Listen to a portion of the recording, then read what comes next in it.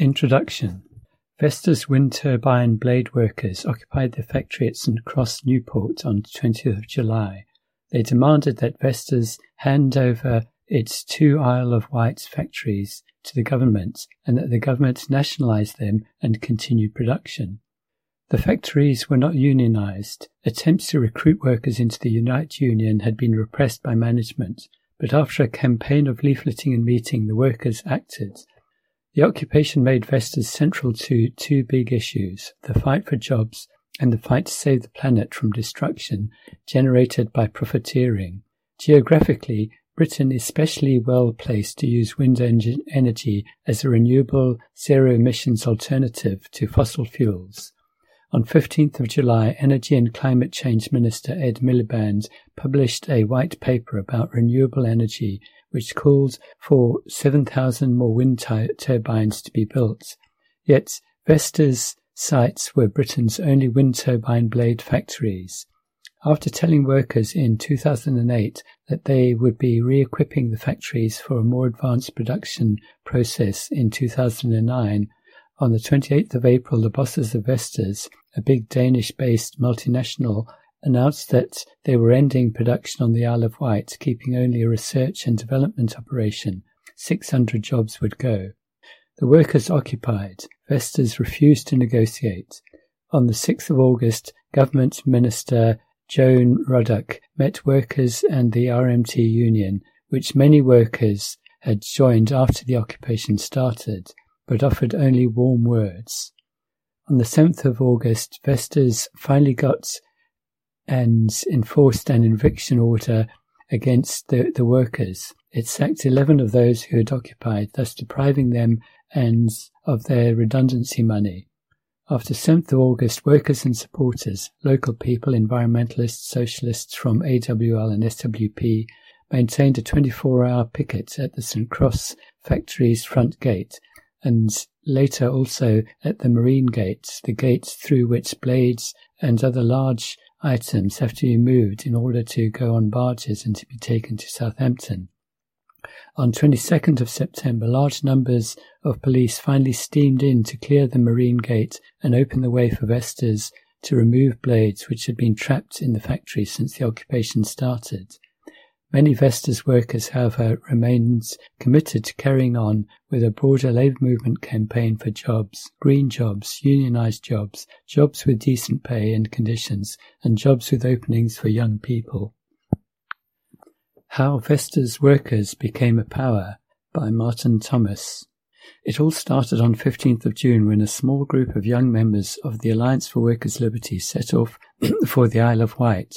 They had read in the press about the planned closure of Britain's only wind turbine blade factory operated by the Danish-based multinational Vestas at Venturi Quays, East Cowes and St Cross, Newport on the Isle of Wight. They discussed it among themselves and with other AWL members. They had cast around for contacts to give them a foothold on the Isle of Wight. It wasn't easy. The Isle of Wight, both a local government county and a parliamentary constituency, is a safe Tory seat and has been nothing but Tory or Liberal or Lib Dem back to 1832. The Labour Party has never had a strong presence on the Isle of Wight. The Labour vote there has dropped as low as 2.4% in 1983 and has recovered only to 17%. The towns are small. Ryde, the biggest by a slight margin over Newport, has 26,000 people. There has been no recent activist left presence. There is no active local Green Party. The island has many advantages as a base for industrial production.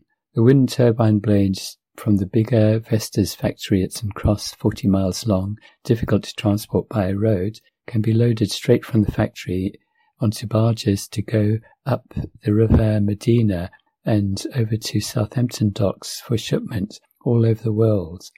But prisons are among the island's biggest employers. An unusually large proportion of the population is retired. Unemployment is high. A lot of local jobs are seasonal in the tourist trade, and many enterprising young people have to seek wider opportunities on the mainland. The young AWL members pitched their tents on a campsite.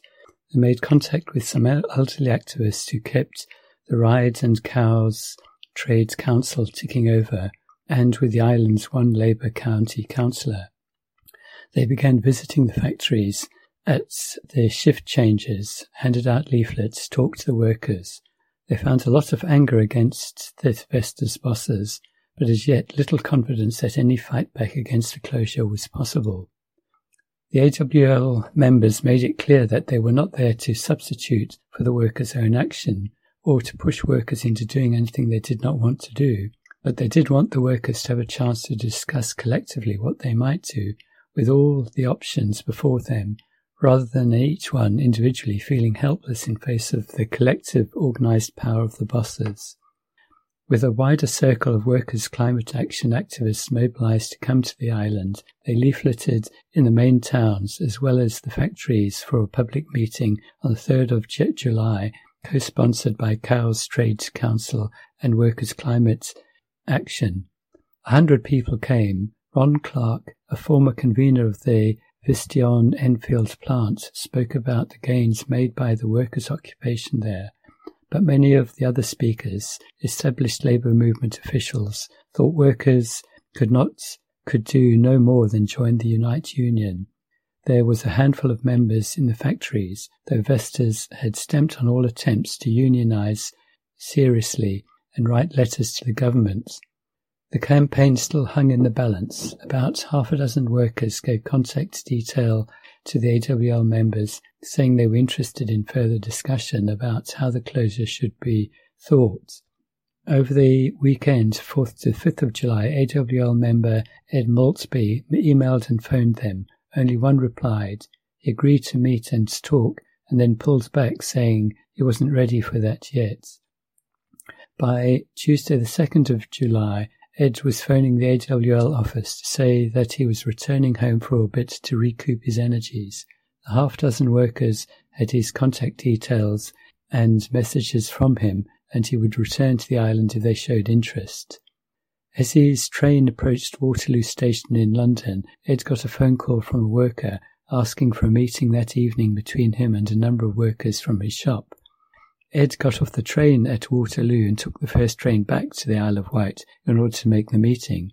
A group of workers who wanted to discuss active resistance to the closure had been formed and gradually grew by passing the word on individually. Socialist Worker Party SWP members came to the island to join the campaign against closure. On Saturday the 11th of July, some workers joined a session of leafleting and petitioning in the centre of Newport. After AWL Summer School on the 11th to 12th of July, where Vestas was a big theme, more AWL members came to the island. By now the Vestas bosses knew that something was afoot, but not what. More and more workers got involved, but the dominant reaction at the factory gates to our leafleting was still and would continue to be right up to the day the St. Cross factory was occupied, that it was too late to do anything about the closure, or putting a brave face on the big blow to island jobs that the Vestas closures would be, that they were glad no longer to have to work under Vestas regime, and just wanted to take their redundancy money and go, or that in principle some action might be a good idea, but they didn't want to risk losing their redundancy money. On 15th of July, Energy and Climate Change Minister Ed Miliband published a white paper about renewable energy and calling for 7,000 more wind turbines to be built in the coming years. Britain currently has about 3,000 in operation or under construction. The Vestas closures looked even more absurd and unscrupulous. The redundancy money was poor, twice the statutory minimum. The St. Cross factory had only been open 9 years, and only a handful of workers have been there since the start, so most workers have had only a short time with the company and stand to get only a few £100 in redundancy pay.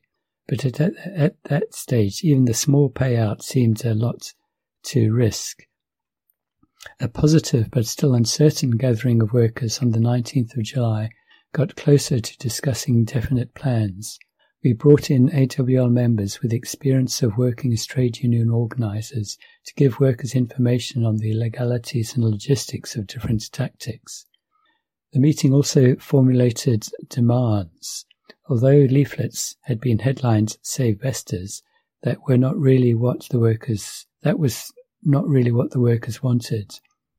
They were glad to be rid of the Vestas bosses. The demand was formulated for Vestas to hand over their plan to the government and for the government to continue production by nationalising the plant under new management. Workers who still wanted to leave should get better redundancy pay. That meeting also featured a bizarre cross-purposes argument. Someone seemed to suggest hanging a huge Union Jack over a factory building. Socialists immediately responded that it would not be good to repeat the British jobs for British workers stuff that marred the engineering construction strikes. Workers shook their heads. No, the East Cowes factory has a huge Union Jack painted on its waterfront wall, and the discussion was about hanging a banner against the closure over it to cover it. On Monday, Vestas' top boss, Paddy Weir, got wind of the plans for occupying at least one of the factories, as eventually he was bound to. Evidently, he didn't feel sure of himself, so he did not do what a confident boss would have done and immediately sack the workers whom he suspected of organising action, struggling at the thought that Vestas would eventually have to pay them money for unfair dismissal after an industrial tribunal.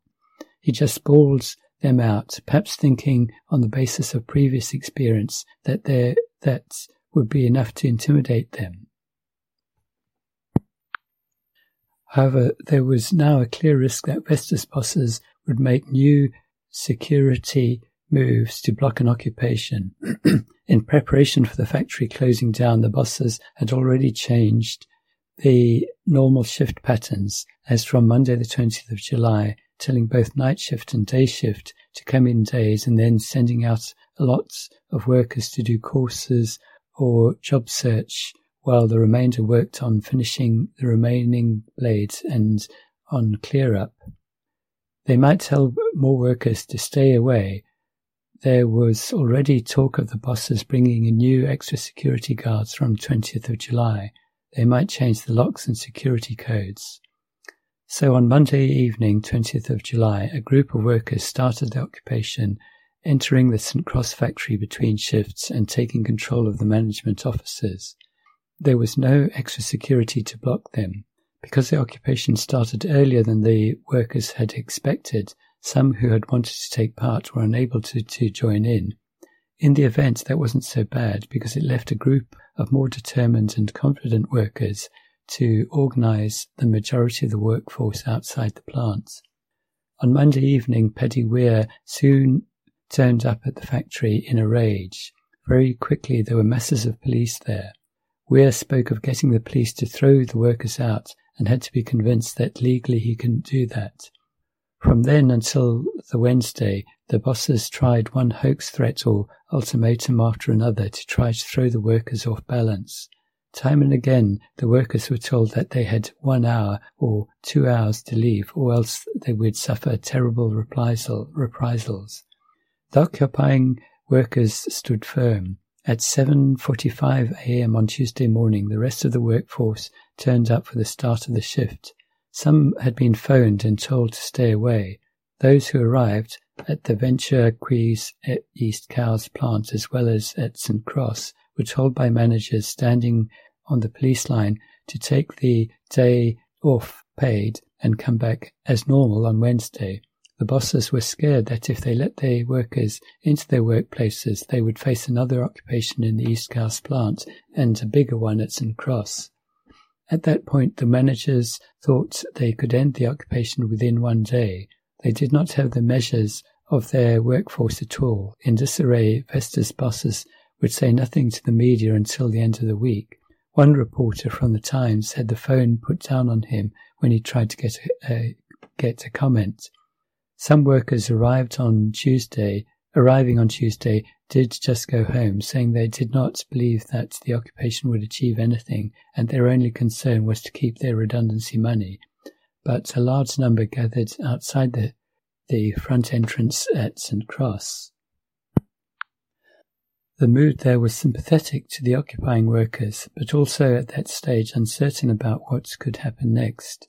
Although AWL people had never sought to push workers into doing anything they didn't want, only to create opportunities for them to discuss collectively and to have all the options before them, one worker told us, "I'm just here to see that no harm comes to my mates inside as a result of them being riled up by people like you." On the next day, the mood changed. Eventually, on the Tuesday morning, we were able to get a meeting of the workers outside the factory entrance to elect a committee. We tried to help the workers to organise a rota so that each worker would have set times to be outside the factory, though at that stage it didn't really work. Workers went off to buy food to take in to the occupiers and a gazebo to provide some protection from the rain to workers and supporters outside. It rained a lot from Monday evening onwards and throughout the week. After some thrashing around to find an office for the Workers' Committee, one of the committee members brought his camper van to the site, and de facto that became the committee office. Gradually, the minority action of the occupying workers generated an active majority among the workers outside, a collective will to resist. On Wednesday evening, at what became the regular 6 p.m. rally at the factory entrance, we heard of yet another ultimatum to the occupiers. The speaker asked the rally, "What do we want to say to the lads inside? Stay or go?" All the workers, including those who had previous day, might have said that their only real concern was to get the occupying workers out safe and sound, yelling, "Stay." On the Tuesday, a rush at the police lines had got a few extra workers into the occupation. After that, the police were even more vigilant and stopped food being taken in to the occupiers. The police blockade was eventually broken on the Wednesday on the initiative of some climate camp activists who organised a large number of people to walk calmly through the lines of police and security guards to below the balcony of the management offices and throw the food up. The police knew that when it came down to it, they had no legal authority to use violence against people peacefully walking across the factory forecourt, and there was not enough of them to block everyone by just standing in the way. After that, the police put up fences around the front entrance. Ironically, they were fencing the management in as well as us out. In disarray, the Vestas bosses were paying their own workers to picket them and erecting fences to reinforce the picket lines. On Thursday morning, 23rd of July, the dispute reached the National Press front page headlines, The Independent. That same day, Ed Miliband felt under sufficient pressure to write a letter to The Guardian making excuses. The police and the Vestas security guards changed tactics, becoming much more low profile. The gathering in front of the factory entrance was settling down. The roundabouts opposite the factory entrance filled up with tents. The Socialist Party was arriving to join the AWL and the SWP in supporting the workers. Climate activists and a miscellany of other people turned up too. Local RMT activists had been there since the start, and other unions were quick with support. The local FBU arrived on Tuesday morning with an immediate donation of £150. On Thursday, RMT General Secretary Bob Crow came down. On Friday, the RMT started recruiting Vestas workers. By the weekend, a number of full-time organisers from the RMT National Office had been posted to Vestas. The Workers' Committee got more organised. Increasing numbers of people went out from the factory entrance to leaflet and visit workplaces and campaign in the towns. Increasing numbers turned up to the 6 p.m. rallies. Confidence grew. From that point, the outcome depended on the debate among the workers about extending the picket into a proper blockade and on what support they could get in the broader labour movement. Why wind turbine production should be publicly owned. A confrontation with Joan Ruddock by Joan Trevor. The Climate Change Minister, Joan Ruddock MP, agreed to meet supporters of the Save Vestas campaign during her constituency surgery in Deptford, South London, on 7th of August, the same day that the last Vestas occupiers left the plant on the Isle of Wight. She was standing in for Ed Miliband, Secretary of State for Energy and Climate Change, who was away in Brazil lecturing them on their responsibilities as a developing nation to mitigate climate change. But that's an aside. The previous day, Ruddock had met two Vestas workers together with union officials from the RMT Unite and the TUC. Question: What has the government done to save the jobs at Vestas? Reply: I'll tell you what I told a delegation of Vestas workers, the RMT Unite, the TUC yesterday. We've done a lot. Months ago, we had notice of the potential closure. We asked Vestas, what help can we give you as a government? There was no help that we could give them. They did not want money. They wanted to move the factory for their own commercial reasons. Let me tell you about their product. The blades they make are 40 meters long and they are not suitable for use in the UK. Question: But they can convert the factory to make blades that are suitable. Reply: They can convert the factory. There was discussion about that. The workers told us that until recently the conversion was going to go ahead. I don't know the details of just why that did not go ahead. It is not just here. They have made a large number of people unemployed in Denmark as well, where they are based. Question: Why not nationalize the plants? You have stepped in to nationalize the banks because there was a need to shore up the financial system. The government has set up very high targets for expanding renewable energy and very high targets for cutting carbon emissions. Is that not a similar emergency that would justify the government stepping in? Reply: It's not up for sale. We can't just nationalize a whole company. Question: Not the company, the plant. We cannot let meeting the targets depend on the business decisions of private companies. We will not meet the targets if we do that. Reply: We will meet these targets. We are not going to nationalize. You have a different model. We have offered Vestas £6 million to develop the R&D facility on the Isle of Wight. That will be 150 jobs. It's not 600, but it is something. Vestas will accept £6 million for that. We will meet the targets on the present model of letting the market do it. We do agree on the general point of keeping manufacturing jobs in the UK.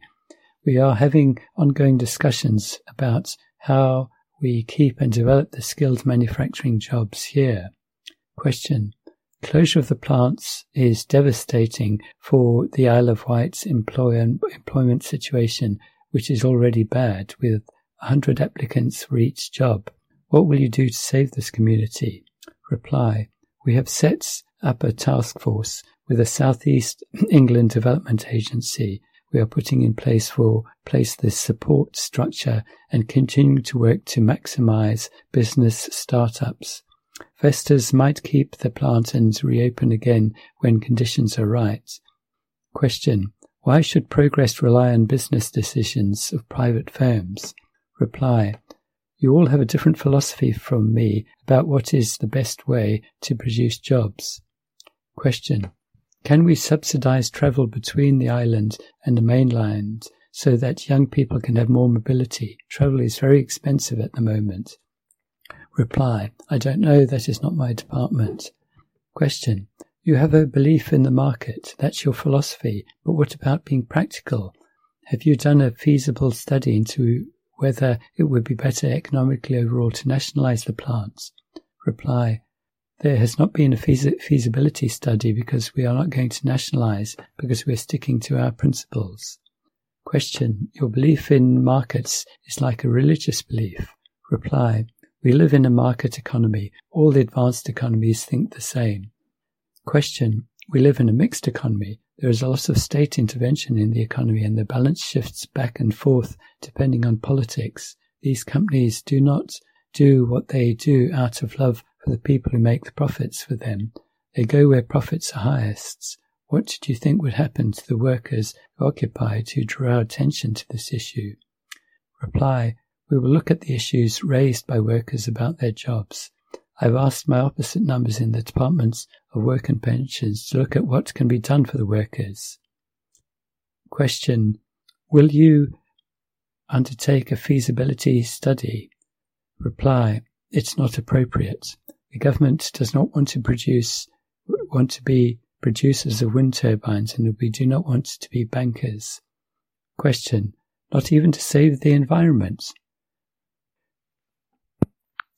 The Tories nationalised Rolls-Royce. Reply, that's another story. Question, nationalisation is what happened with East Coast main lines. You nationalised it while you look for another buyer. Can't you do that with this plant? Nationalisation doesn't have to be like the nationalisations of the 1970s. Reply, we're pulling out all the stops short of nationalisation. End of questions and answers. Ruddock's basic argument is that the capitalist market can provide the solution to climate change. She says that not nationalising Vestas is a matter of sticking to our principles. The government claims that the shift that we need to make to use renewable energy, including wind energy, is best achieved by helping the markets in renewable energy to grow and private companies involved in the sector to make profits. The market is really only the right of capitalist companies to seek maximum profits where they can. Companies like BP can shift into renewables if that looks more profitable, or out if it doesn't. The government is prepared to juggle with taxes and to offer incentives, such as the £6 million it gave to Vestas to invest in research and development on the Isle of Wight. But if the market does not allow companies like Vestas to make as much profit in the UK as they can make elsewhere, e.g. Colorado, USA, where most of the Isle of Wight work is going, and the government's attempts to bend the market fail, then that's it. The government will not nationalise the industry or take on the development of renewable energy in the public sector. That, for Ruddock, is principle. The contrast with the government's attitude to the banking sector is stark. The financial system must be shored up, even if that means nationalisation. But the climate? Leave that to the market. Ruddock insists that the UK will meet its targets for CO2 reduction by continuing on the tracks that it is going down now, but the figures so far do not bear that out. Ruddock's statement that the government does not want to make wind turbines or run banks begs the question, what does the government want to do? On this trend, it is only a matter of time before Ruddock states that the government doesn't want to run hospitals or schools either. The government will regulate private trade and commission public services, and that is all. In other words, vital services will only be provided as, when and how they make a profit for private companies. Companies relying on public contracts will obviously try to get away with providing as little as they can for the money they are paid. Meanwhile, when the government accepts private companies as partners, it implicitly takes the side of those companies in any disputes it has with its employees. That is very clear in the Vestas dispute. Of all the questions that we asked Ruddock, the one she seemed most hostile to answering was whether the government should press for reinstatement of the Vestas workers who were sacked for occupying their plant. All she would say was that she would take to her opposite numbers in the Department of Work and Pensions. She would talk to her opposite numbers in the Departments for Work and Pensions. About what? Workers getting the dole they are entitled to anyway, without her talking. Vestas workers are adamant on that. They want to continue making wind turbine blades, but do not want to continue working for Vestas. They want to work for the good of the whole community instead, in a nationalised plant with their management accountable to them. They can see that the market will provide neither decent jobs nor the necessary transition to a sustainable economy. Joan Ruddock cannot, because she has blinded herself with the New Labour principle. An Activist's Diary, How the Vestas Campaign Started, by Daniel Rawnsley. I remember first hearing about a wind turbine factory on the Isle of Wight being shut down at the Workers' Liberty Conference back in May. We decided that someone should go down there. Why did I volunteer? We'd been talking about voluntarism, the necessary element in socialist politics of making things happen by willpower and initiative. I travelled to the island on the 15th of June with 2 other AWL members, Ed Maltby and Pet Rolfe, and stayed for a couple of days to make contact with local labour movement activists. Members of the local trades councils had been campaigning around Vestas, but without making much boardway. Local Labour councillor Jeff Lumley offered his support, but was unwilling to get involved in very militant action. We met the local Unite full-time official, Brian Kent. When we raised the idea of holding a public meeting, he told us we were pissing in the wind. We also stood at the factory gates, trying to figure out what the shift times were, and talking to anyone we could find. Eventually went back to London to work from the AWL office to mobilise activists to bring to the Isle of Wight to build for the public meeting, which we had decided on despite Brian Kent's advice. We all had very little experience building industrial campaigns, but it was good to know that we could phone the office for practical advice from older comrades. We returned to the island again with a list of people who would join us over the coming days. I think there were as many as 8 people at one point, and we managed to cover a lot of space, leafleting in towns and at both factories in Newport and Cowes. As we stood outside factories, I began to learn how to talk to people about their work, and that it's most important firstly to listen. In many cases, you start just by repeating back to people what they've already told you and convincing them it's important and useful to be angry about mistreatment. Our initial activism had already put management ill at ease. Paddy Weir, the boss at Vestas, had come out one day to try to intimidate me and another activist, Benny. I think he was honestly surprised to see someone standing up to him, and he had absolutely no reply to the fact that he hadn't provided adequate health and safety gear for the workers, some of whom were suffering from skin disorders because of the resin they worked with. The day of the meeting approached, and I began sleeping less and less. I didn't know what to expect. In fact, over 100 people came, and the majority were workers. 4 police officers came to stand outside the meeting. They'd been warned to expect a breach of the peace. Management had put extra security on the plants over the weekends after the meeting. But in some ways the meeting was very disheartening. It was overly weighted with union bureaucrat speakers who went on for too long about joining a union, so that the unions could be helped to find other jobs. Ron Clark, former convener of Vistion Enfield, and Ed Maltby spoke from the platform and offered a straightforward message on the importance of an occupation. When a discussion at the back amongst the workers began, independently of the chair, it was quickly squashed.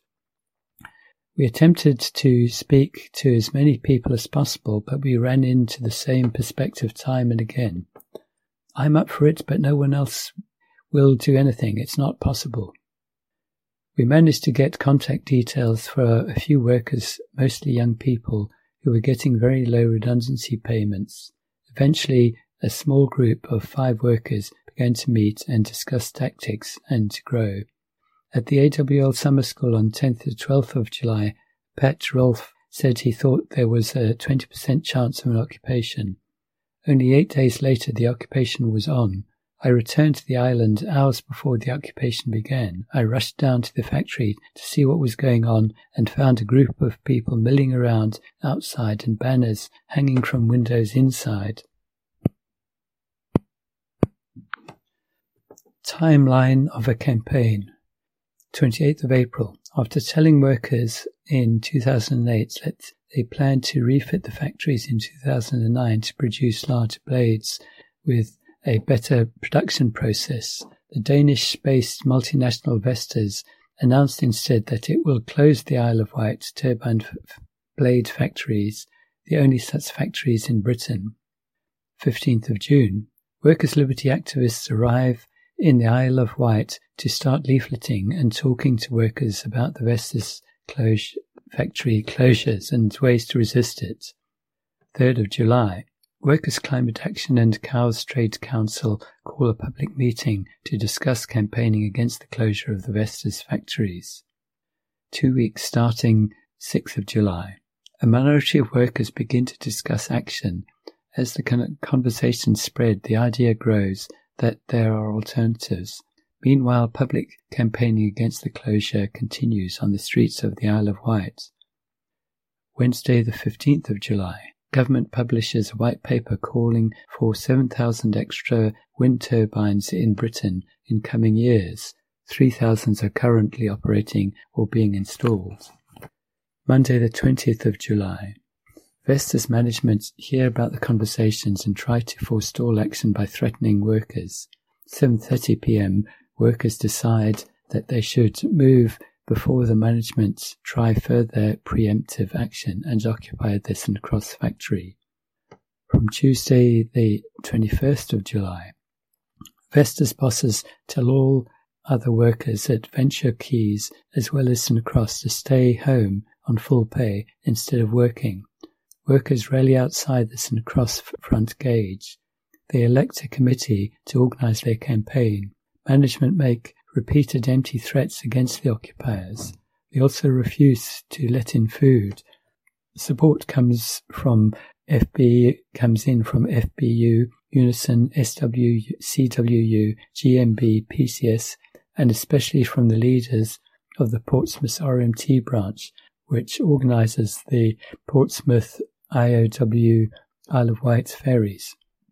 Wednesday, 22nd of July, a families and community campaign is set up to back the Vestas workers. Thursday, the 23rd of July, the Vestas story reaches the front page of the national press, The Independent. Ed Miliband writes an evasive letter to the Guardian about Vestas. Vestas bosses start supplying food to the workers, but serve summonses for a court hearing on 29th of July for a possession order.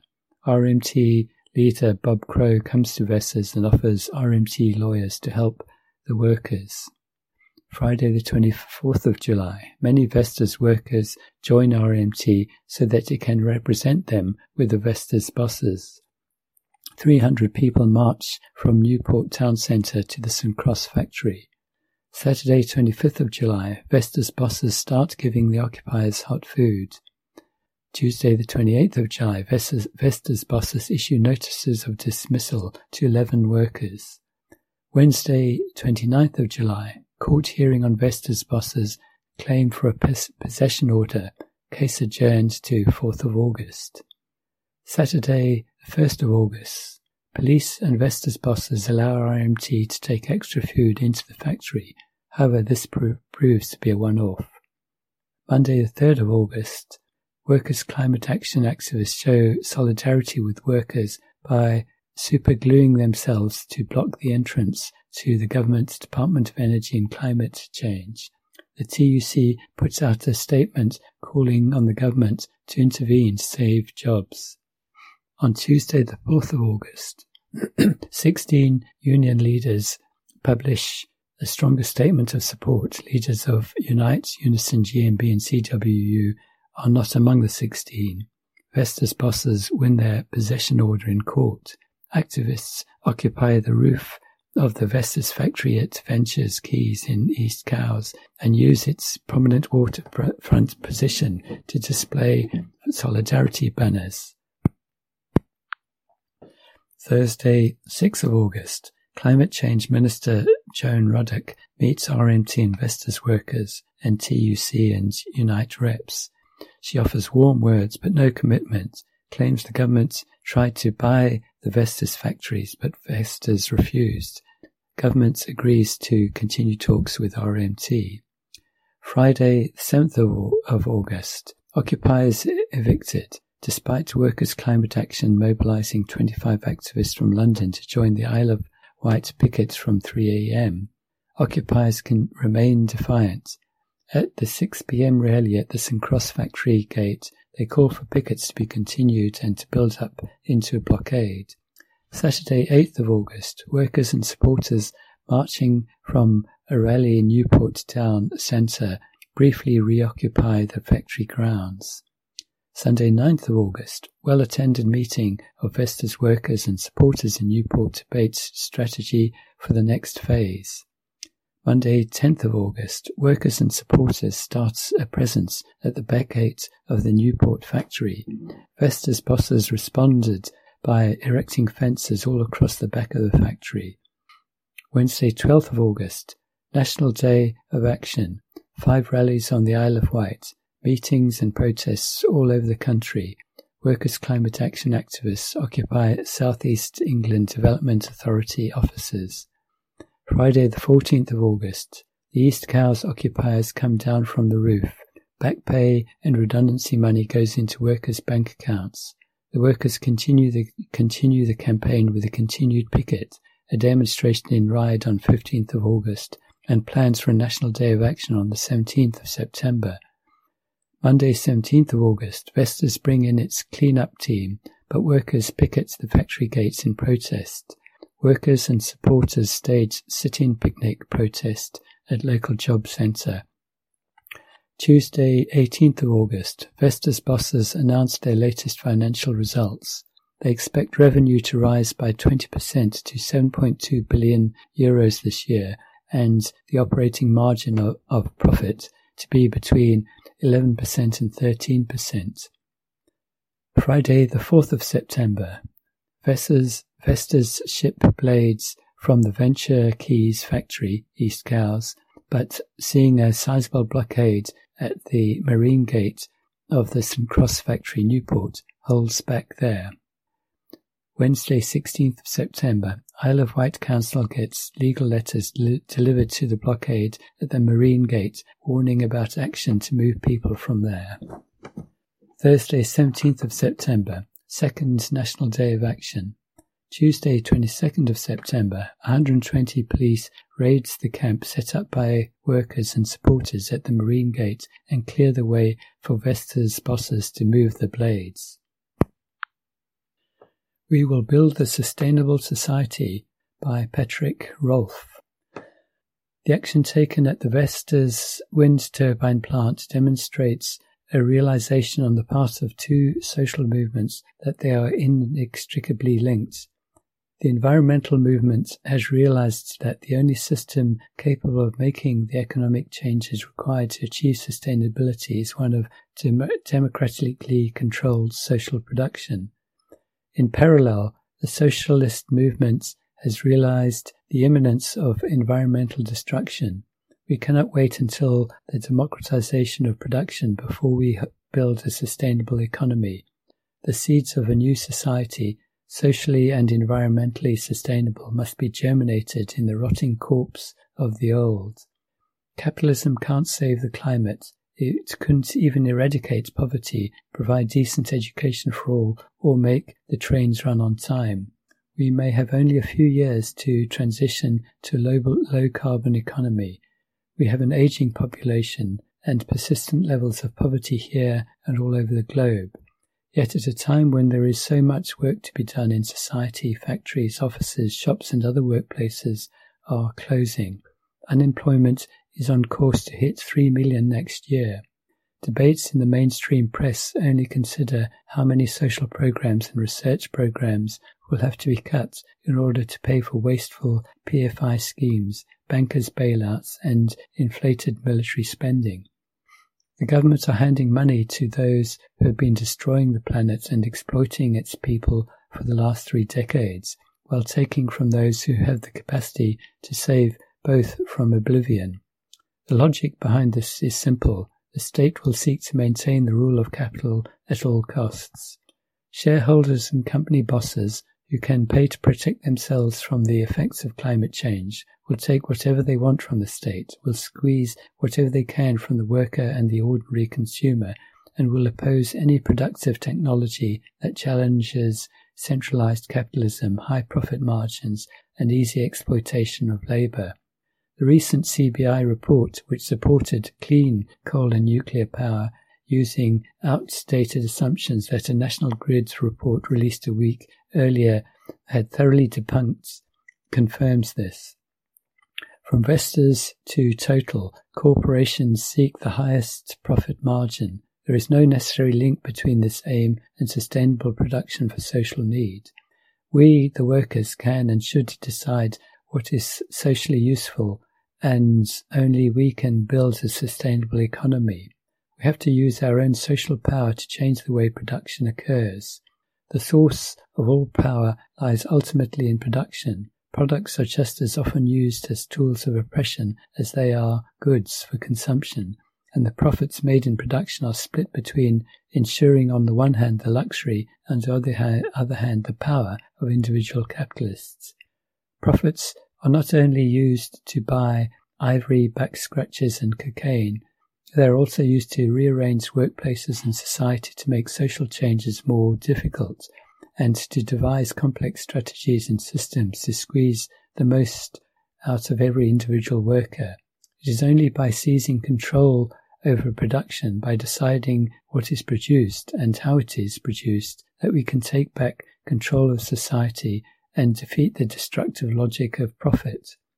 The Vestas workers have taken the first step towards this. When their jobs were threatened by management, they answered, why do you get to decide who is useful and who is not?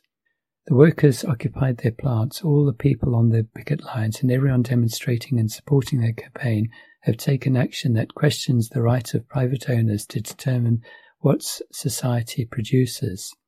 Workplaces are closing all over the country on the say-so of bosses, bank managers, or the government. Workplaces that could be doing some of the vital work that needs to be done over the coming decades.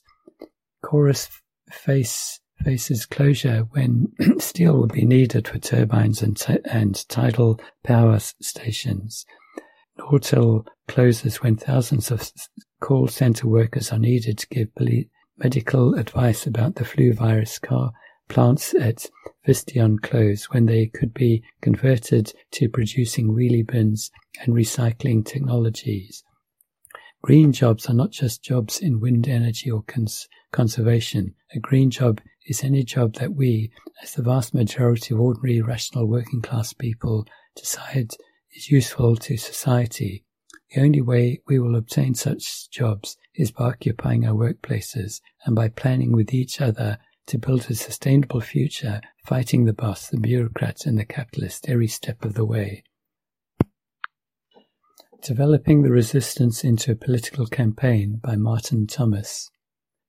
Chairing a Vestas workers' rally in Ryde, Isle of Wight, on 15th of August, Mike Godley, one of the workers who occupied the Newport factory from 20th July until evicted on 7th of August, read out web posts which attacked outsiders in the campaign.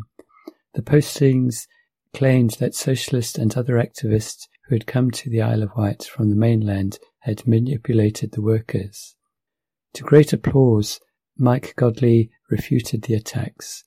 The socialists and environmental activists have been welcome, he said, and they provided valuable help to a struggle which continues to be the Vestas workers' own. Before the Vestas campaign started, no socialist or environmental activist groups were visible on the Isle of Wight. Activists from the Alliance of Workers' Liberty arrived on the island on the 15th of June to leaflet and talk with workers on the Vestas factory gates and to make contact with the not very strong local labour movement. Vestas had blocked union organisations in its factories. With other workers' climate action people, the AWLers built a public meeting jointly sponsored by Workers' Climate Action and Cowes Trade Union Council on the 3rd of July. From soon after that, as discussions among workers about a factory occupation developed, members of the Socialist Workers' Party, SWP, from the mainland started spending time on the island. From the first hours of the occupation, On the 20th of July, the roundabout outside the Vestas Newport factory front entrance became a gathering point for workers and supporters. Local people from a range of backgrounds joined the crowd. A group of 4 climate camp activists arrived for a day on Wednesday, 22nd of July, and made a very useful contribution. As time went on, more climate camp and other environmental activists arrived, especially after the big green gathering set for 29th of July was cancelled. The biggest single influx of mainland supporters, a contingent of 25 socialist, anarchist and environmentalists from London, was organised by Workers' Climate Action on the 7th of August, the day the occupiers were evicted. 5 main elements, with many overlaps and exceptions, made up the roundabout community: workers, local supporters, AWL, SWP and climate camp people. It did well at combining diversity with unity in action. The SWP at Vestas was in a different mode from elsewhere.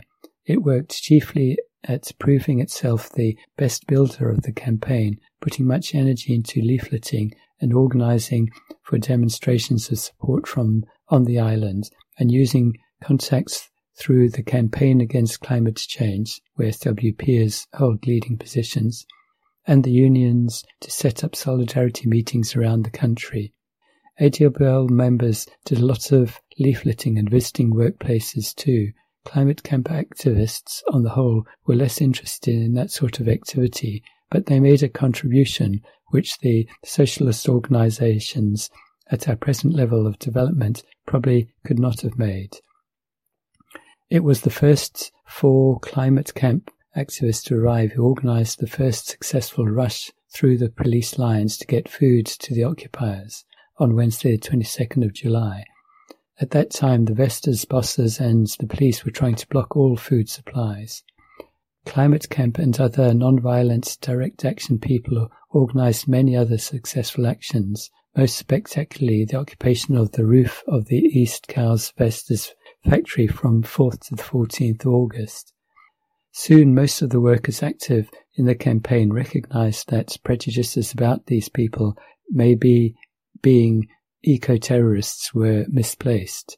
The courage, imagination and skills of the environmentalists made an irreplaceable contribution, helping to enlarge the workers and maybe some socialists' tactical ideas, and doing it with very few arrests. Such cross-fertilization of workers and environmentalist struggle is one of the main aims of Workers' Climate Action, a group in which AWL has been active from the start. One of AWL's chief concerns throughout has been to promote and help facilitate self-organisation. Self-organisation of the workers initially interested in occupying, election and organisation of a committee by the workers outside the factory, organisation of a families and community committee, organisation of local support groups in different towns of the Isle of Wight, general meetings of supporters and workers at the roundabout. To our mind, organisation is not just organisational, it is political. The way the working class transforms itself from a scattering of atomised individuals, each one largely powerless in the market's economy and in the workplace, into a force is by organising, discussing and establishing an independent collective purpose and will. Self-organisation does not happen automatically. Workers have to be convinced of it. Organisation requires collectively decided direction, so we have also to try to assess things without defeatism but soberly at each stage in the campaign to deduce best policies and to promote debate around them. At the same time, we have tried to educate ourselves and others with reading and discussions about lessons from working class history. None of that stops us from having friendly unity in action with activists who have other priorities. When we proposed having general meetings at the roundabout, a couple of climate camp activists first responded, "What's the point? The SWP goes leafleting and we do the cooking. Everyone is happy doing what they want. Why have meetings?" But once the meeting started, the climate camp activists were very constructive. There was more of a problem with the SWP, often quick to say, "No more talking, there's leafleting to be done, let's go." At Vestas, the SWP made a good positive contribution. The deficiencies of the SWP here as a serious socialist group have not been lapses such as any group is bound to make, but limitations of the SWP at its best. It has been much more concerned about using its SWP machine to prove itself the best builder than to argue for or promote wider working-class self-organisation. Few of its leaflets and speeches have got much beyond a combination of a few populist ideas: capitalism bad, bankers bad, anger good, action good, SWP brilliant. The whole method was epitomised by the SWP's big campaign, pushed at Vestas for many weeks to get people along to a demonstration at Labour Party conference on 27th of September. The demonstration had originally called by the College Lecturers Union UCU as a lobby for jobs, education and peace, but was rebranded by the SWP as Rage Against Labour. Rage Against Labour? The Tories and the UKIP dislike Labour. Obviously, this was meant to be a different rage, so the SWP clarified by stressing specific reasoned objectives. No, the organised socialists, the SWP, were less specific about their aims and strategies than the UCU union bureaucrats. In the end, the 27th of September demonstration may be 1,500 strong. Mostly SWP members plus others they had brought along from union branches or campaigns they are involved in were loud and had lots of banners, but it plainly had no effect on Vestas or the government. A demonstration of that sort could have been useful in rallying for specific sharp demands and thus helping to organise a fight for those demands in the labour movement. In fact, however, it was a catch-all effort, a demonstration about having a demonstration rather than a demonstration for anything in particular. At Vestas, the SWP ventured distinctive ideas on three main occasions. For 29th of July, the first court hearing on the Vestas bosses' move to get a possession order, they effectively advocated a general strike on the Isle of Wight. Quotes, "Every bus worker, every council worker, every worker on the ferries to show up at their courtroom instead of going to work," end quotes. Such talk just fills the space for proper strategic debate with unrealistic noise. The Vestas workers and the RMT got talks with the government on 6th of August. Workers' representative Mike Godley initially reported back rather despondently that as far as he could see the government was sympathetic, doing all it could, but unable to do anything. SWPer Jonathan Neal told the Factory Gate rally that we were halfway to victory and needed only to clinch the commitments. At a strategy meeting on the 9th of August, shortly after the occupiers were evicted, the SWP put all its emphasis not on picketing or any activity at the factories, but on a long campaign of meetings and demonstrations around the country centred on 2 days of action. The days of action were not a bad idea, though the second one, 17th of September, was surely scheduled on SWP insistence for too late a date. But the idea that they could ever be decisive and the practice of pulling the central organisers from among the workers away from the factory with the justification of building for the day of action did not help. Mostly the SWP dismissed all strategic debate. The Green Party's response was poor. The Green Party trade union group turned up with a stall for a day or so, but that was about it. Smaller left groups did little about Vestas. Maybe you can put that down to lack of resources. With the Socialist Party, you could not. Though not a large group, the SP has areas of strength in nearby Southampton and Portsmouth. The SP turned up in some numbers to the Vestas picket for a short time once the occupation had got going.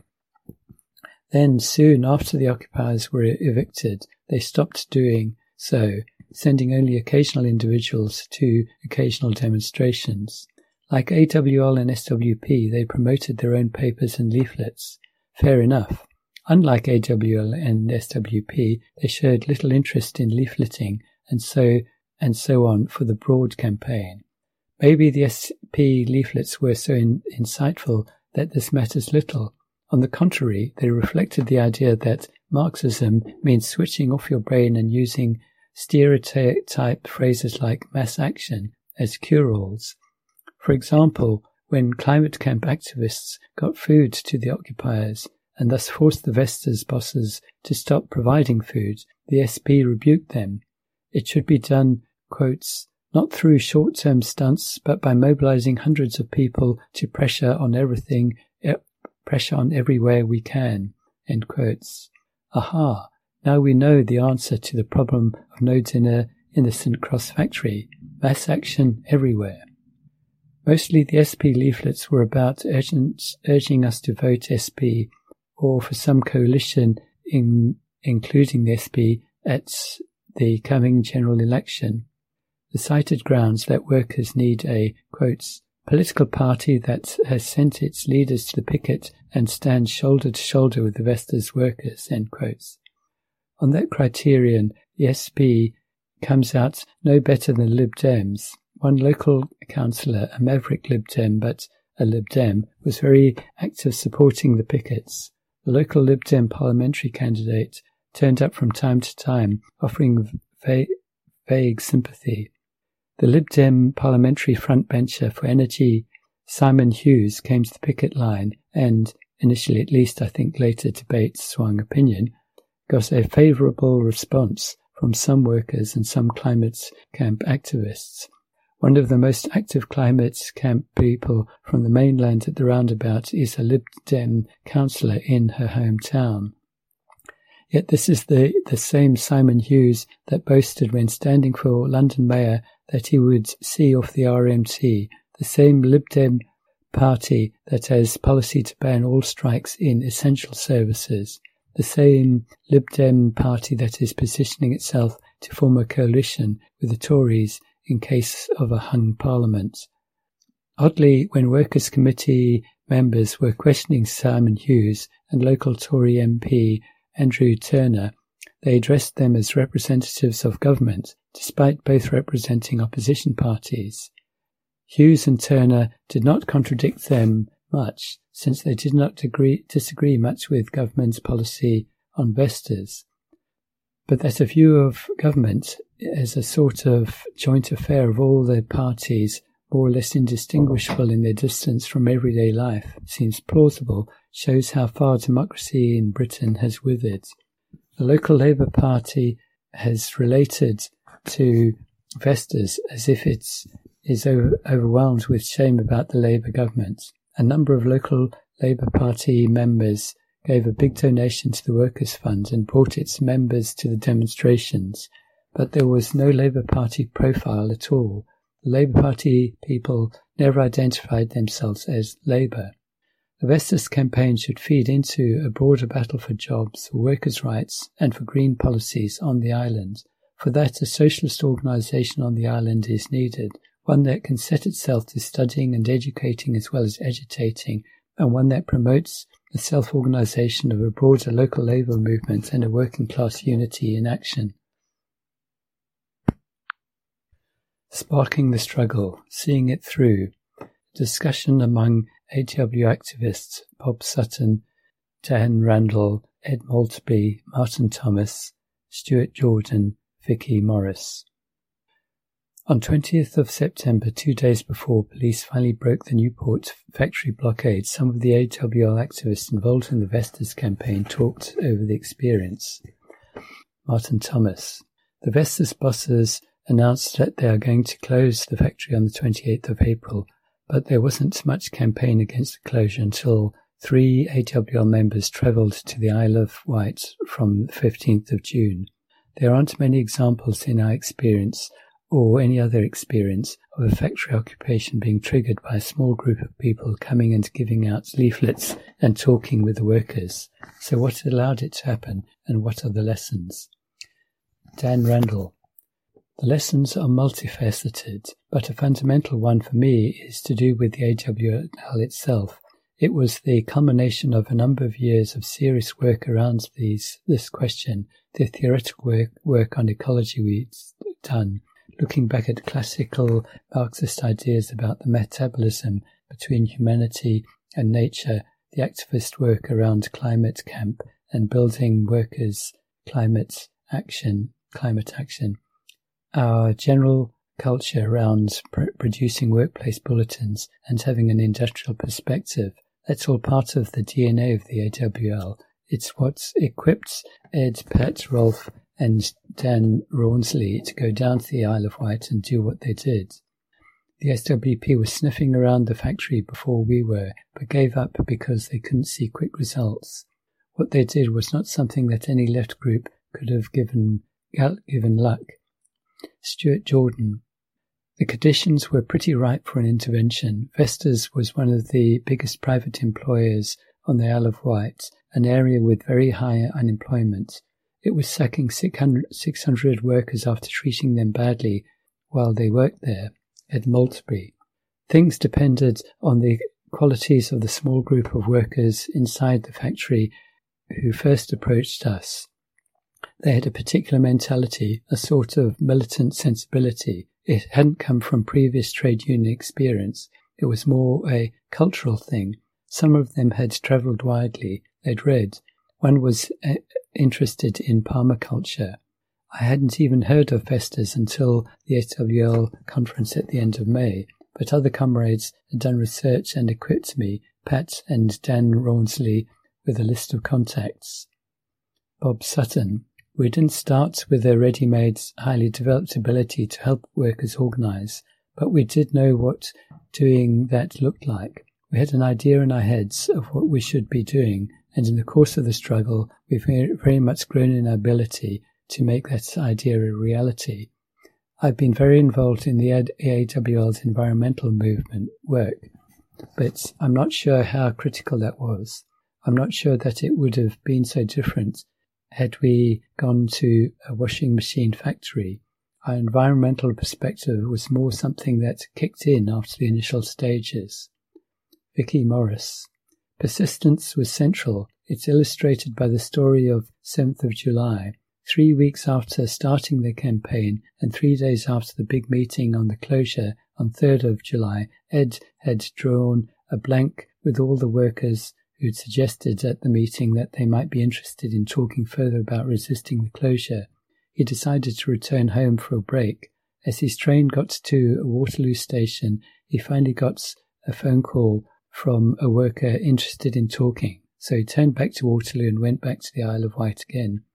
That persistence makes you very tired sometimes, but you have to accept that class struggle has its own logic and rhythms, and you've got to bend to them. Persistence is also central to our attitude in the campaign as a whole. We're seeing it out to the end, seeing it through with the people who started it.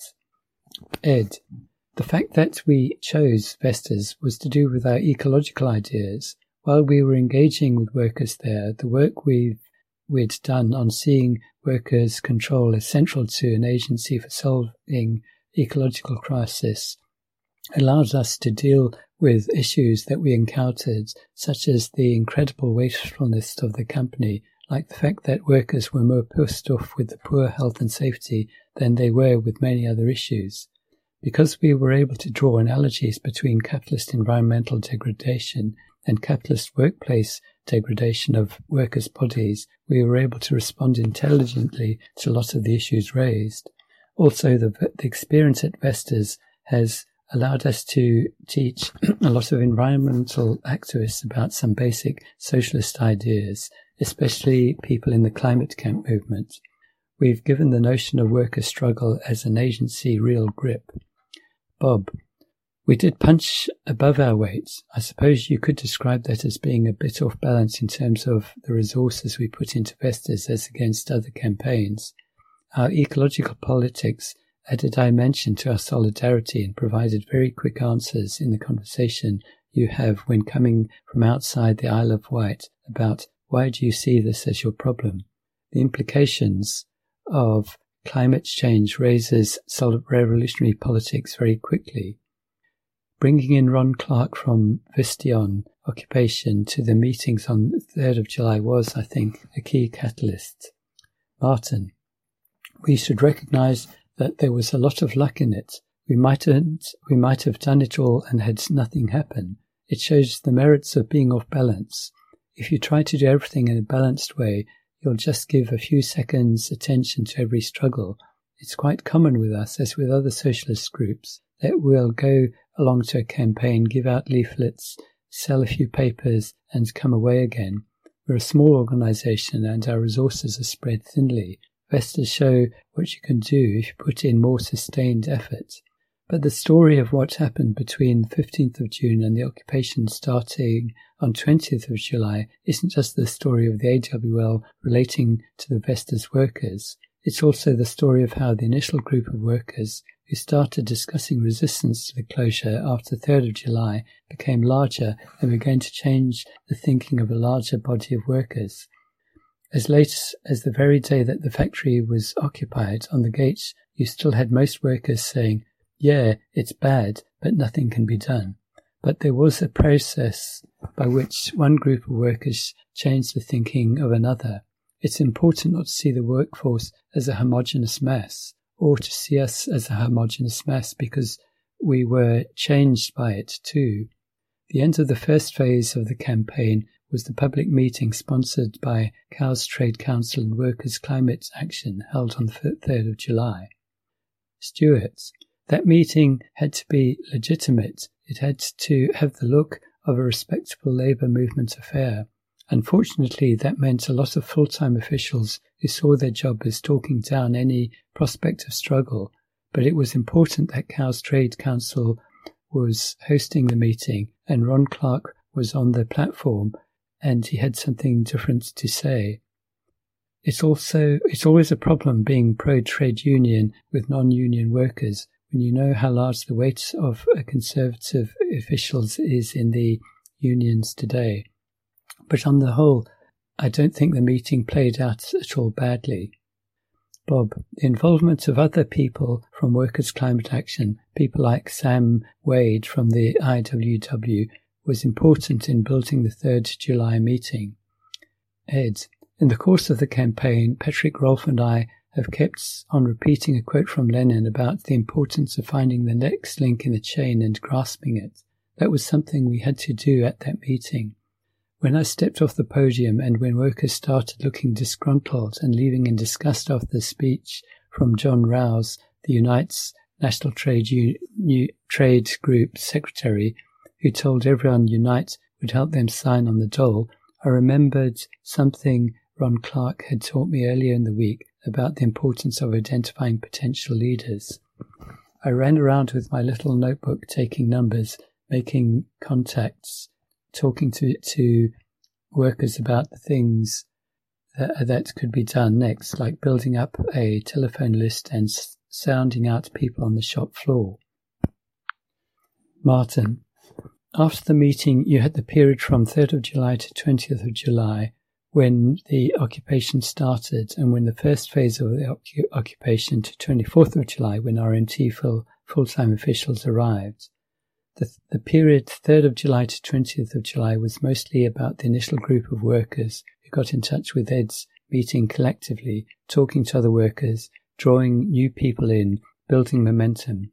Eventually, on the 20th of July, someone snitched to the management. The management tried to intimidate the workers who they thought might be involved in trying an occupation. The workers decided that they had to move quickly, quicker than they would have done otherwise, and occupy before management changed the locks or tried something else preemptive. They occupied on the evening of the 20th of July. We were very much helpers at that stage, canvassing other trade unionists on the island for support, leafleting on the streets, trying to brief workers on what's involved in organising an occupation. On the morning of Tuesday the 21st of July, we were in front of the factory with lots of workers milling around. The workers were not there as a picket line. They had turned up to work as usual. Managers had told them to go home again, but they wanted to stay around to see what was happening. Dan. On the 21st of July, I think we were right to make a priority of getting a committee elected by the workers outside the gate.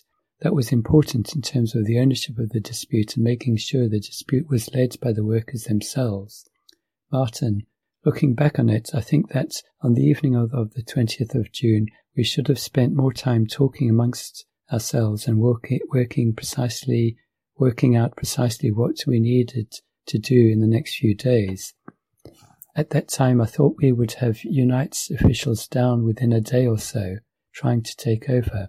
I was keen to get a workers' committee elected because I figured the workers needed a collective way of asserting themselves and trying to retain control. It hadn't crossed my mind that Unite wouldn't show up at all and that RMT would arrive instead. Richard Howard, secretary of the Portsmouth branch of the RMT, was there very quickly and played a very important role. We didn't expect that. The evening before, we'd tried to phone him to see if he was supportive, but had been unable to reach him. What would we have done if the RMT hadn't turned up? I think we would have approached some other union, probably the local GMB branch, but in any case, it was really important that the workers were organised before full-time union officials came in. Those first few days were tremendous.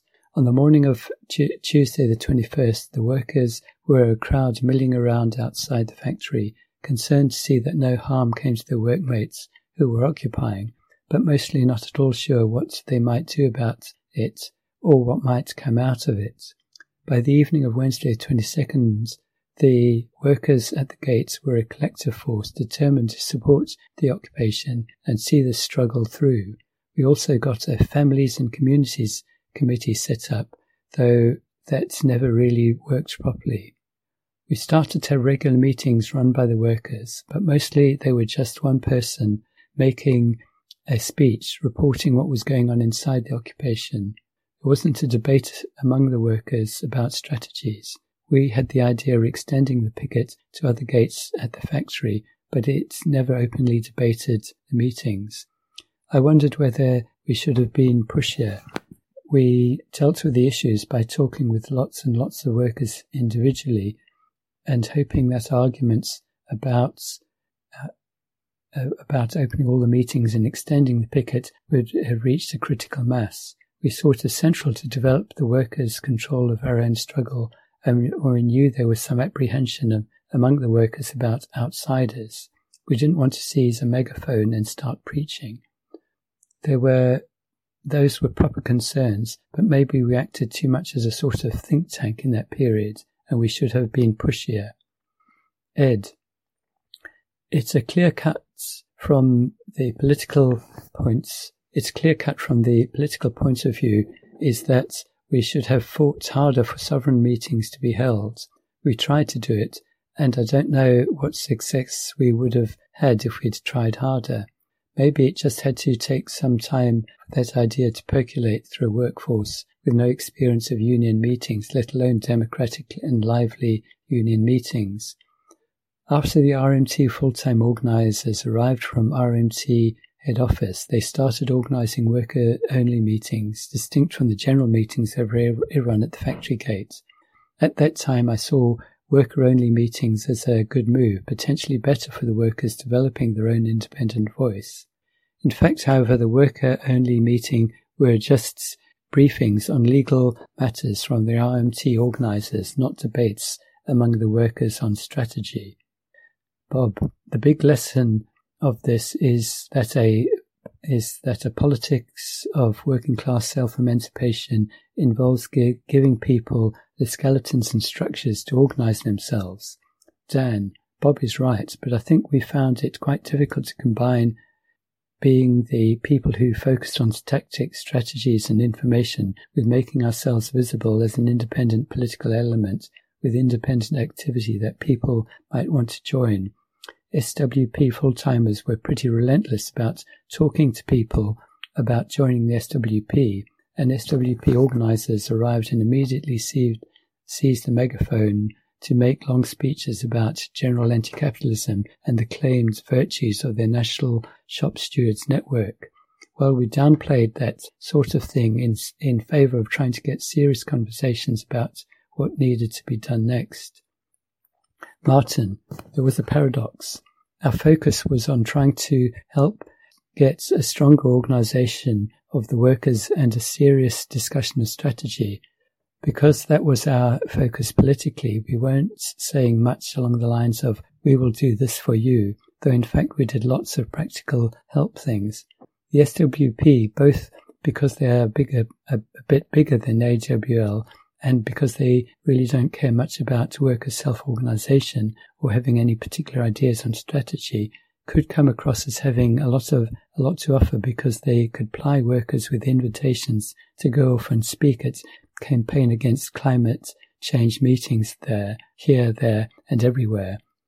A lot of tremendously positive things happened in those few days between 20th and 24th of July, but the Workers' Committee still wasn't functioning well at the point where the RMT arrived.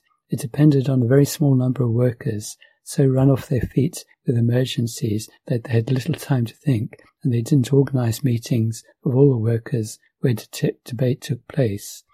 Bob Crow came to the factory gates on Thursday the 23rd, and by Friday the 24th, the full-time officials from RMT head office were there. Ed, the RMT was giving very useful support to radical militant action. Even those workers who were in the occupation and initially reluctant to join the RMT after they came out now speak very positively about it. But the RMT was still basically functioning as a service provider, not an agency to help workers organise themselves.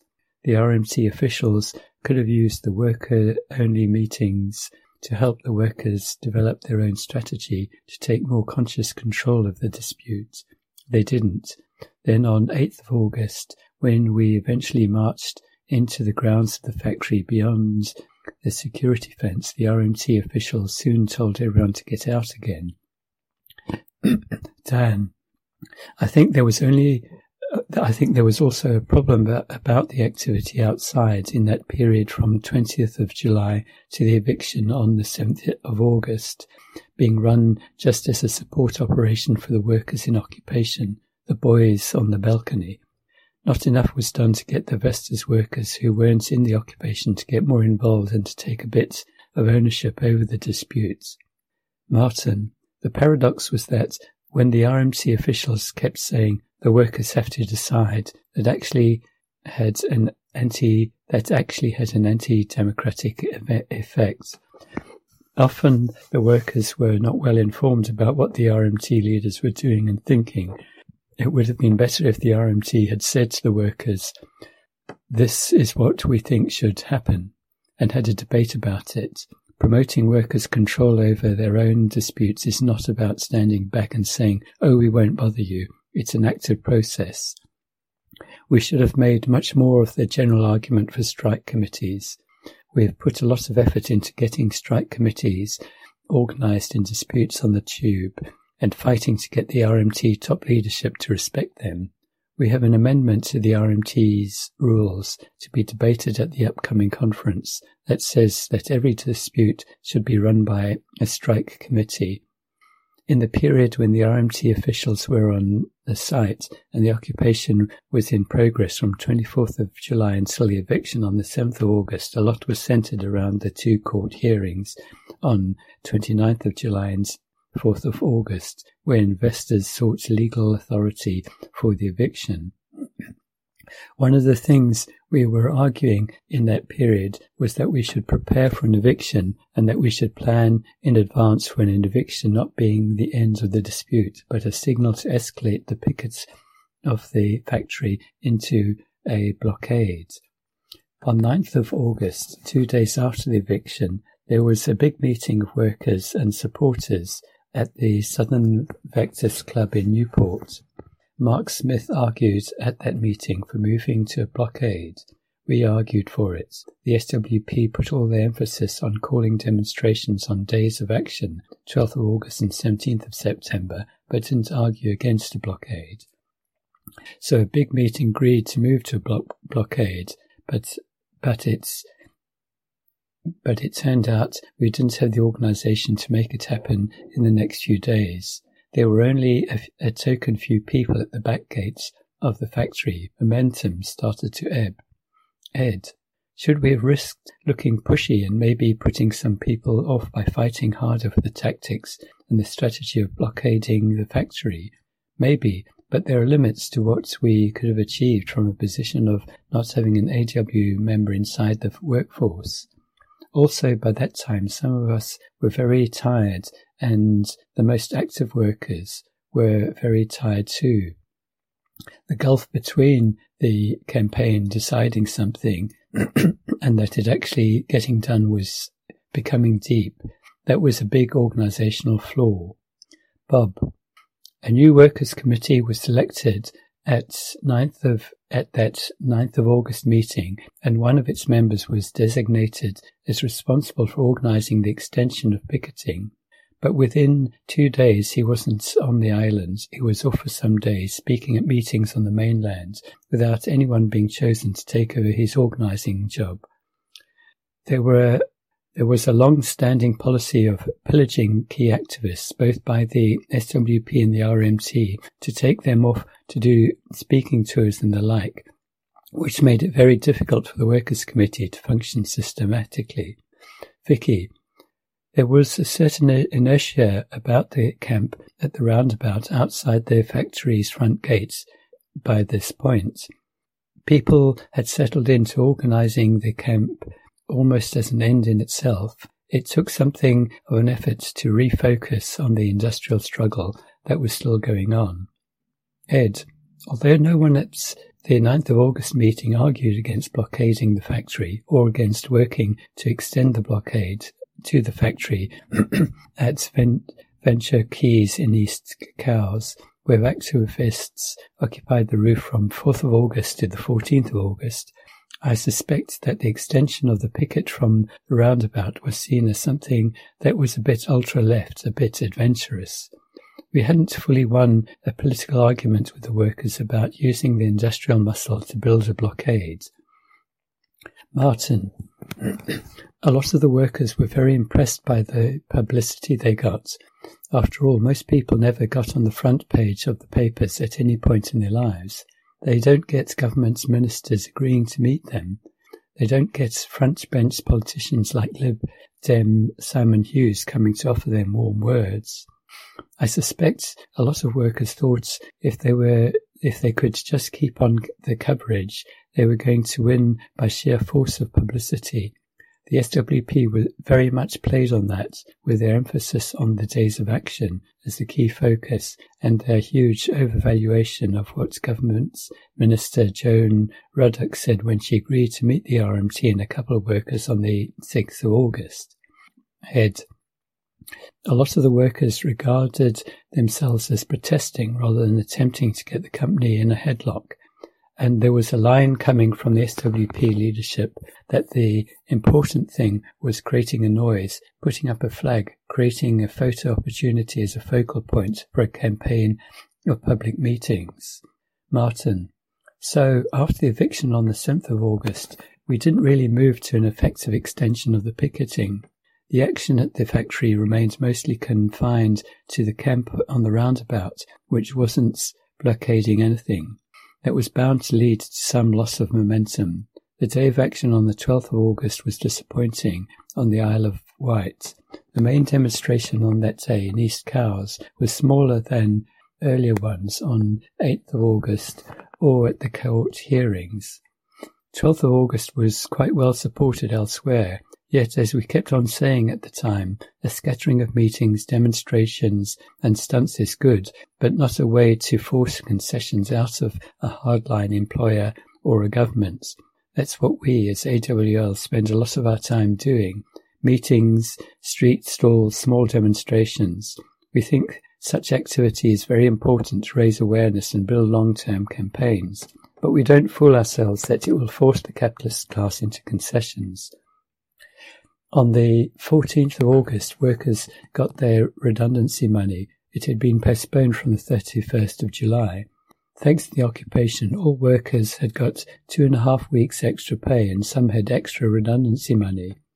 We said that the redundancy money could tip things one way or the other. People could see the payment as finishing the story. The protest was good, but it's over now. Or it could tip people into thinking that they now had nothing to lose and becoming more ready for radical action. In the previous weeks, workers had been inhibited from joining the occupation at the Newport factory or starting one in the East Quays Venture Keys factory because they feared, with obvious good cause, that such action could lose them their redundancy money. In fact, with the redundancy payments on the 14th of August, things tipped towards an ebb rather than a revival. Too much momentum had been lost for them to tip the other way. Of course, that's to do with the general state of the labour movement. If there had been solidarity strikes, things would have been different. Even if there had been proper delegations of trade unionists visiting the picket line rather than individual reps or branch secretaries coming to give supports or donations, that would have changed things. In the event, the campaign was quite heavily reliant on an unstated idea that publicity alone would force Vestas and the government to move. No one wanted to argue against the strategy of blocking the blades held in the factories, but we got a lot of workers saying that Vestas was happy to let the blades sit there for many months and wouldn't care about the value involved, £700,000.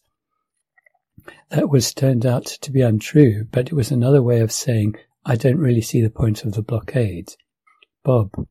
Again, it's the same question of the campaign not having clear forums where people can get an overview. Questions like this, blocking the blades, extending the action to Venture Keys, were dealt with in a way where people were licensed to go off and do things if they wanted to, rather than making clear collective decisions. I remember getting very conflicting reports about how much the blades were worth and whether Vestas was bothered about them at all. Most workers have no clear picture about the business decisions of their employer. The open the books line of argument shouldn't have been made much more central. I think it remains clear that the industrial leverage in this dispute is the blockade of the Marine Gates.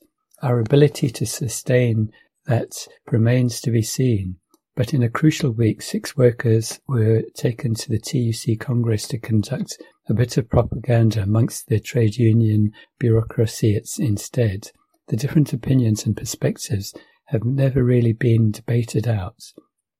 The RMT officials never showed any interest in the blockade, and in the last couple of weeks, crucial for the blockade, there had been no RMT officials on the island. At a campaign against climate change meeting in London on 7th of September, Bob Crow appealed for donations to the Workers' Fund as a way to help compensate the 11 occupiers whom Vestas sacked for their loss of redundancy. He was implicitly saying that the use of the fund for campaigning was secondary and that he didn't see the RMT as using the blockade to push Vestas to reinstate the redundancy money. Vicky, it's important now to mobilise enough people to go to the blockade so that when the crunch comes, there's enough people there to make a good showing. The company might offer something. That's one scenario. Another scenario is that they'll come for the blades and the people and the police in to clear the Marine Gate. If it comes to that, we want at least 30 or 40 people there for that experience rather than just a dozen. Martin, I think winning reinstatement for the 11 is still possible. The blockade should be seen not as a gesture, but as a tactic with a particular aim in mind. It's important to have a realistic assessment of what can be won now and what can't be.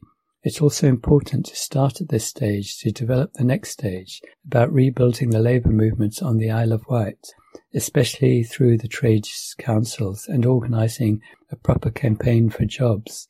The tax office and Gurit, a factory just across the road from Vestas, are already cutting jobs.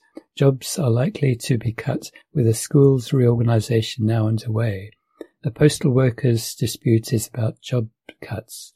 There are practical things to be done, and work on them has to start as soon as possible, so that the people who've stuck the Vestas dispute out to the ends go on to the next stage with some energy still fresh, rather than staying on the stage until they're so exhausted that they have to step back.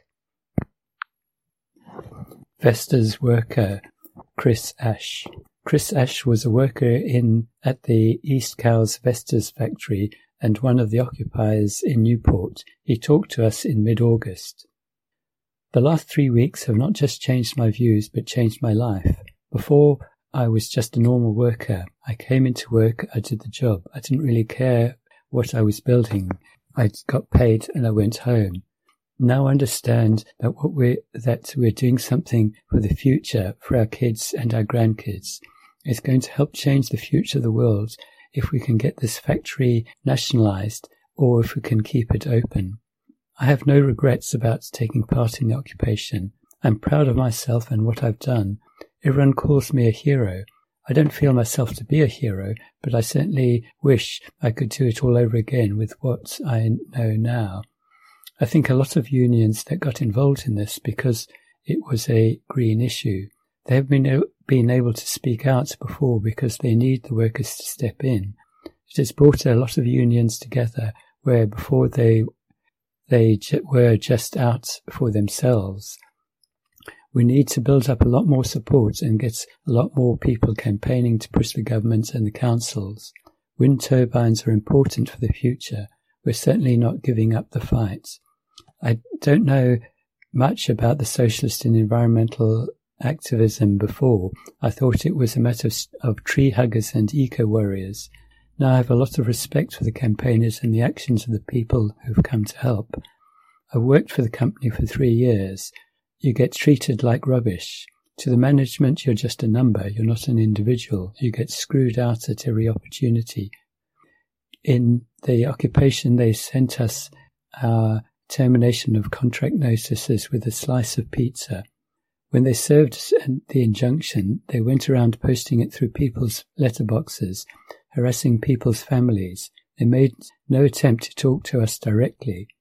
When I first came across people talking about resisting the closure, I didn't think much of it. I only got involved in the 2 or 3 weeks before the occupation. I think a lot of the other workers' views changed in the same way. We came to be friends rather than just colleagues, to stand together and to look out for each other. It brought the island closer together. 5 of the other people who were in the occupation and didn't even know before, and now I would count them amongst my best friends. Vestas worker Ian Terry. Ian Terry was a worker in the finishing shop at the Vestas Newport factory and one of the occupiers. He spoke to us in mid-August. I'd say that the views I have now have always been there, but now I've seen the chance of a fight back rather than giving up. I've always thought the way things are run was wrong, but before I've never seen a chance for people to stand up together and to change things. It's a matter of organising workers to stand up for themselves. The anti-union laws are against us, but the numbers are in our favour, and we have to make sure we get these laws changed. The main priority now is building people's confidence, highlighting to people that they are not on their own and that together we can become much stronger. I knew working for Vestas that the management were wary of unions. I didn't think I realised just how important unions are. After the miners were smashed in 1984-5, a lot of people's confidence in unions went down. But there are still good unions out there willing to organise workers and to take up the fight for them. Unite, I think, has been poor because it is too closely affiliated with Labour. They didn't want to rock the boat. But that can't be all of it. You had unions affiliated to Labour who have supported you well, and unions that aren't affiliated to Labour who haven't. Isn't it also a question of the degree of democracy and accountability in the union and the strength of the rank and file? Yes, you have to make sure the people making the big decisions in the unions can understand the workers' struggles rather than being paid big salaries. The same goes for politicians, doesn't it? They'd be reined in a lot more if they were in the same economic position that we're in. At present, there is obviously a big gap between the full-time union officials and the lives they're able to live and the workers they represent. In this campaign, a combination of many different reasons to fight has brought everyone together. People have started to realize that everything is affected by the rule of profit, how profit dictates how things go. The reason why Vestas have not been able to do what they've done is that the market is run for profit, not for people. As in the unions, the people at the top are comfortable. They don't have to think about the people who are being affected by job losses or wage cuts. Human beings aren't brought into the equation. When industry is run for goals rather than profit, when it is run for the usefulness of the things it builds and the goods of the people it employs and of the environment, that is much better. More money would be delivered back into the community. Vestas worker Tracy Yeats. Tracy Yeats worked in the finishing shop at the Vestas Newport factory and is a member of the RMT Workers' Committee. She spoke to us in mid-August. The last 3 weeks have taught me that if people work together, we can get things done and we can, as a group, make a change. Perhaps before I would have turned away. I think it's changed me as well as my opinions. I've come to realize how much of a bad employer Vestas were. Before, I tended to believe that what the management said and not what the workforce was saying, but now that has changed. What's made the difference? I suppose at the start it was because you, the activists from outside, showed us how we could do something. Then we had our own way of doing things. If everyone put their own unique bit in it, it makes a bigger picture, doesn't it? With Vestas, it is the first time I've ever worked for a company. I was always self-employed before, and I worked on my own. I was an area manager for Betterware UK, so I looked at things in a different way. It suited me when the children were younger because I could work from home, but then when they grew up, I looked for something else, and since I've always been green-minded, I came here. I don't believe the company should be allowed to do this. They have no regard for their workers or the community. It's difficult for me to say how this has changed my views of unions, because my husband used to be an active trade unionist, a TGWU branch official at Ford in Southampton, and it seemed to me like he was always out on strike. The RMT seems to be quite well organised. My husband is a prison officer now, and he is in the POA, and they don't seem to be well organised or have any clout. Myself, I don't think I would work again for an employer that didn't have a union. I would definitely make sure I was in a union before I worked anywhere else. Now we've got to make sure that the lads who were in occupation get reinstated. That has got to be number one priority. I want to see green jobs on the island of some sort. If it can't be Vestas, then somebody else. I worry about the future of the island community. We already have an aging population here. As jobs go, young families will move away, and before we know it, schools will be closing. Vestas supporter, Jackie Hawkins. Jackie Hawkins is a local environmental and peace activist. She spoke to us in mid-August. What's most surprised me over the last 3 weeks is that people have remained solid and they have stuck together and not drifted away. The main priority now is new ideas, keeping the campaign fresh so it does not stagnate, staying positive and keeping in mind that we can win. In the island of Wight, the Tory Council have an eco-island policy and keep bleating on about how they want it to be a world-renowned green island. They should grasp this opportunity and keep the factory open, as well as bringing more green jobs to the island. This campaign has got a community together. All sorts of people have contributed by donating food or equipment for the picket. There is a community building, and I'm hoping that when the planning application for wind turbines on Cheverton Down comes up in October, we can outnumber the NIMBYs. I would like to see a lot of people turn up at County Hall that day. In the last couple of days, there have been lots of socialist and environmental activists coming from the mainland to support the Vestas workers. What do you make of what we've done? It's been great, something I've wanted to see for a long time. The island is a very conservative area. I don't mean only politically conservative. People tend to be wary of mainlanders. I was nervous at first because I'm originally an outsider myself, and I know the attitudes you can encounter. But in fact, the people from the mainland have been very well received. I haven't heard any negative comments. That's brilliant, absolutely brilliant. This is not just an island issue. It's not just nationwide, it is international. Yesterday, I heard that we'd had support from young people in Australia. It's fantastic, the way it has gone international. Maybe the revolution is going to start at the Isle of Wight. I wouldn't have dreamed it.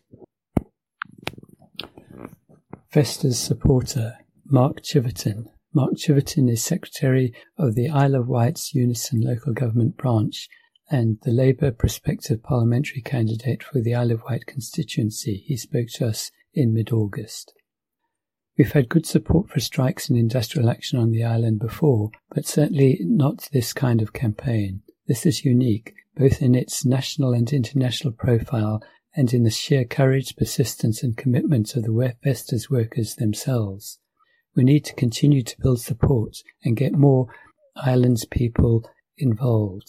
This campaign can be a catalyst for some very positive things on the island. It shows that a group of relatively unorganised workers can achieve great things. A key lesson is that the unions need to be organising and recruiting more, and not just in our traditional areas of strength, and rebuilding links through trades councils. Our local Unison members have been very supportive. We have had quite good numbers attending rallies and demonstrations, and beyond that a huge amount of interest and support behind the scenes. There's been no criticism at all of the branch's position of support for the Vestas workers. We need to keep up the pressure on the local Tory council and the government. The local Labour Party can have a role to play here. In some ways it has been a difficult time for the Isle of Wight's Labour Party. We have had a large number of people at the demonstrations, as well as working behind the scenes to get channels of communication to Ed Miliband, but it's been embarrassing for the Isle of Wight Labour Party to be in a position where the government comes out with a commitment to lots of new green jobs, but won't save the wind turbine blade factories from being closed. The Isle of Wight Council and the local Tory MP have been lamentable in terms of pandering to NIMBYism. The government has invested strongly in terms of research and development, but in terms of manufacturing jobs, the response is inadequate. I'd like to see public ownership of the Vestas factories to tide production over until such a time as wind turbine demands pickups. If the government is set against the strategy, I think it's essential that there is urgent dialogue between the council and central government and the business community to make sure that the Isle of Wight can continue to show a strong level of employment in green jobs and can preserve the skills that the Vestas workforce has got. I'd call on other Labour parties across the country to come on board for this campaign. I know a number of Labour MPs have signed an early day motion supporting the Vestas workers initiated by John McDonnell, but it would be good to see one or two Labour MPs come to the island and talk to the Vestas workers. It is very important for the credibility of the Labour government that it responds positively to this campaign. Huge sections of the thinking public see the government's stance on green jobs and on Vestas as a contradiction. I'm sceptical about the Lib Dems claiming support this campaign. I think they are quite opportunistic, saying different things in different places and at different times. I would recognise that one or two Lib Dem activists have spent a lot of time on this campaign, but I believe that the wider Labour movement needs to be spearheading the campaign. I want to see a Labour government rather than a Lib Dem government, but I want to see a different sort of Labour government from this one that is in touch with its grassroots, and one where there's much more vibrant and active grassroots and trade union campaign which it responds to positively. Vesta's supporter, Lana Moody. Lana Moody is a student at Ryde High School. Her father, Justin Moody, was one of the occupiers at the Newport factory. She spoke to us in mid-August. The last 3 weeks have been incredible. I've not really had anything to do with environmental activists and all the political groups before, and it has opened my eyes. Reading the socialist papers, I now know that we don't realize how much happens all over the world that we don't hear in the mainstream news. And I've seen how hypocritical it is, the way the government is running the country. My dad did talk to me about it before he went into the occupation, but at first I didn't really know what to think about it. The first few days were absolutely mad, and now the campaign has spread much further all across the world. It is even mentioned in the New York Times. Now we have to keep going, keep spreading the word, getting in more people, making the campaign stronger, coming up with new ideas. We can't just let it fade away. We have to be persistent. All my friends basically agree. At the end of the day, it's our generation that depends on the future jobs. We're all worried that we may have to move off the land. The campaign has made people rethink everything. A couple of my friends have helped me leafleting. While I'm going to try to make sure that some of them come to some meetings with me and come to understand more of the politics involved. I've always wanted to get into politics anyway, so this has been my way in, learning by intuition. There haven't been any political groups or environmental groups on the island before, but there should be. Vesta's workers speak out. Mark Smith, working in the finishing shop at the Newport factory, was one of the occupiers. He spoke to us in mid-August. Without a doubt, the last 3 weeks have changed my view of the world. Firstly, on the question of unions, I probably never work at a place that didn't want a union, or I'd be very wary of it. We've had support from all different types of people who I'd never thought would support us. People who didn't even know us. It's been really good, and they all get along together. They're all pulling towards the same objective. Those who came from the main lines came because we saw Vestas as part of a bigger battle about jobs, about workers' rights, and about the future of the planet. You're spot on about that. That's what has brought a lot of people to support us. People can see that from the point of view of the future of the planet, it's dire closing places like this. I'm glad I went into the occupation, even though so far I've lost money from it. If I'd done nothing and just walked away, then 6 months down the line and for the rest of life, I'd be kicking myself thinking about what we could have done. It came to a point where you have to stand up and fight for what you believe is right. If you don't stand up and fight, you just get pushed around. Now we have to keep up the pressure on Vestas and a lot of pressure on the government. Keep everything going. Build on what we've already achieved. Make it bigger and bigger. We have to get everybody nationally to pull together for us and for themselves. If workers stick together in the future and we all stand up and support each other, then we can change things. You've seen different unions reacting differently in this campaign. I joined Unite before the occupation purely in order to have legal assistance, but then Unite didn't turn up at all for a long time, and when they did, they weren't that interested. Unite people had been told not to get involved. RMPT did turn up and have been a lot more militant. It's a question of the relationship between what you say and what you're actually willing to do.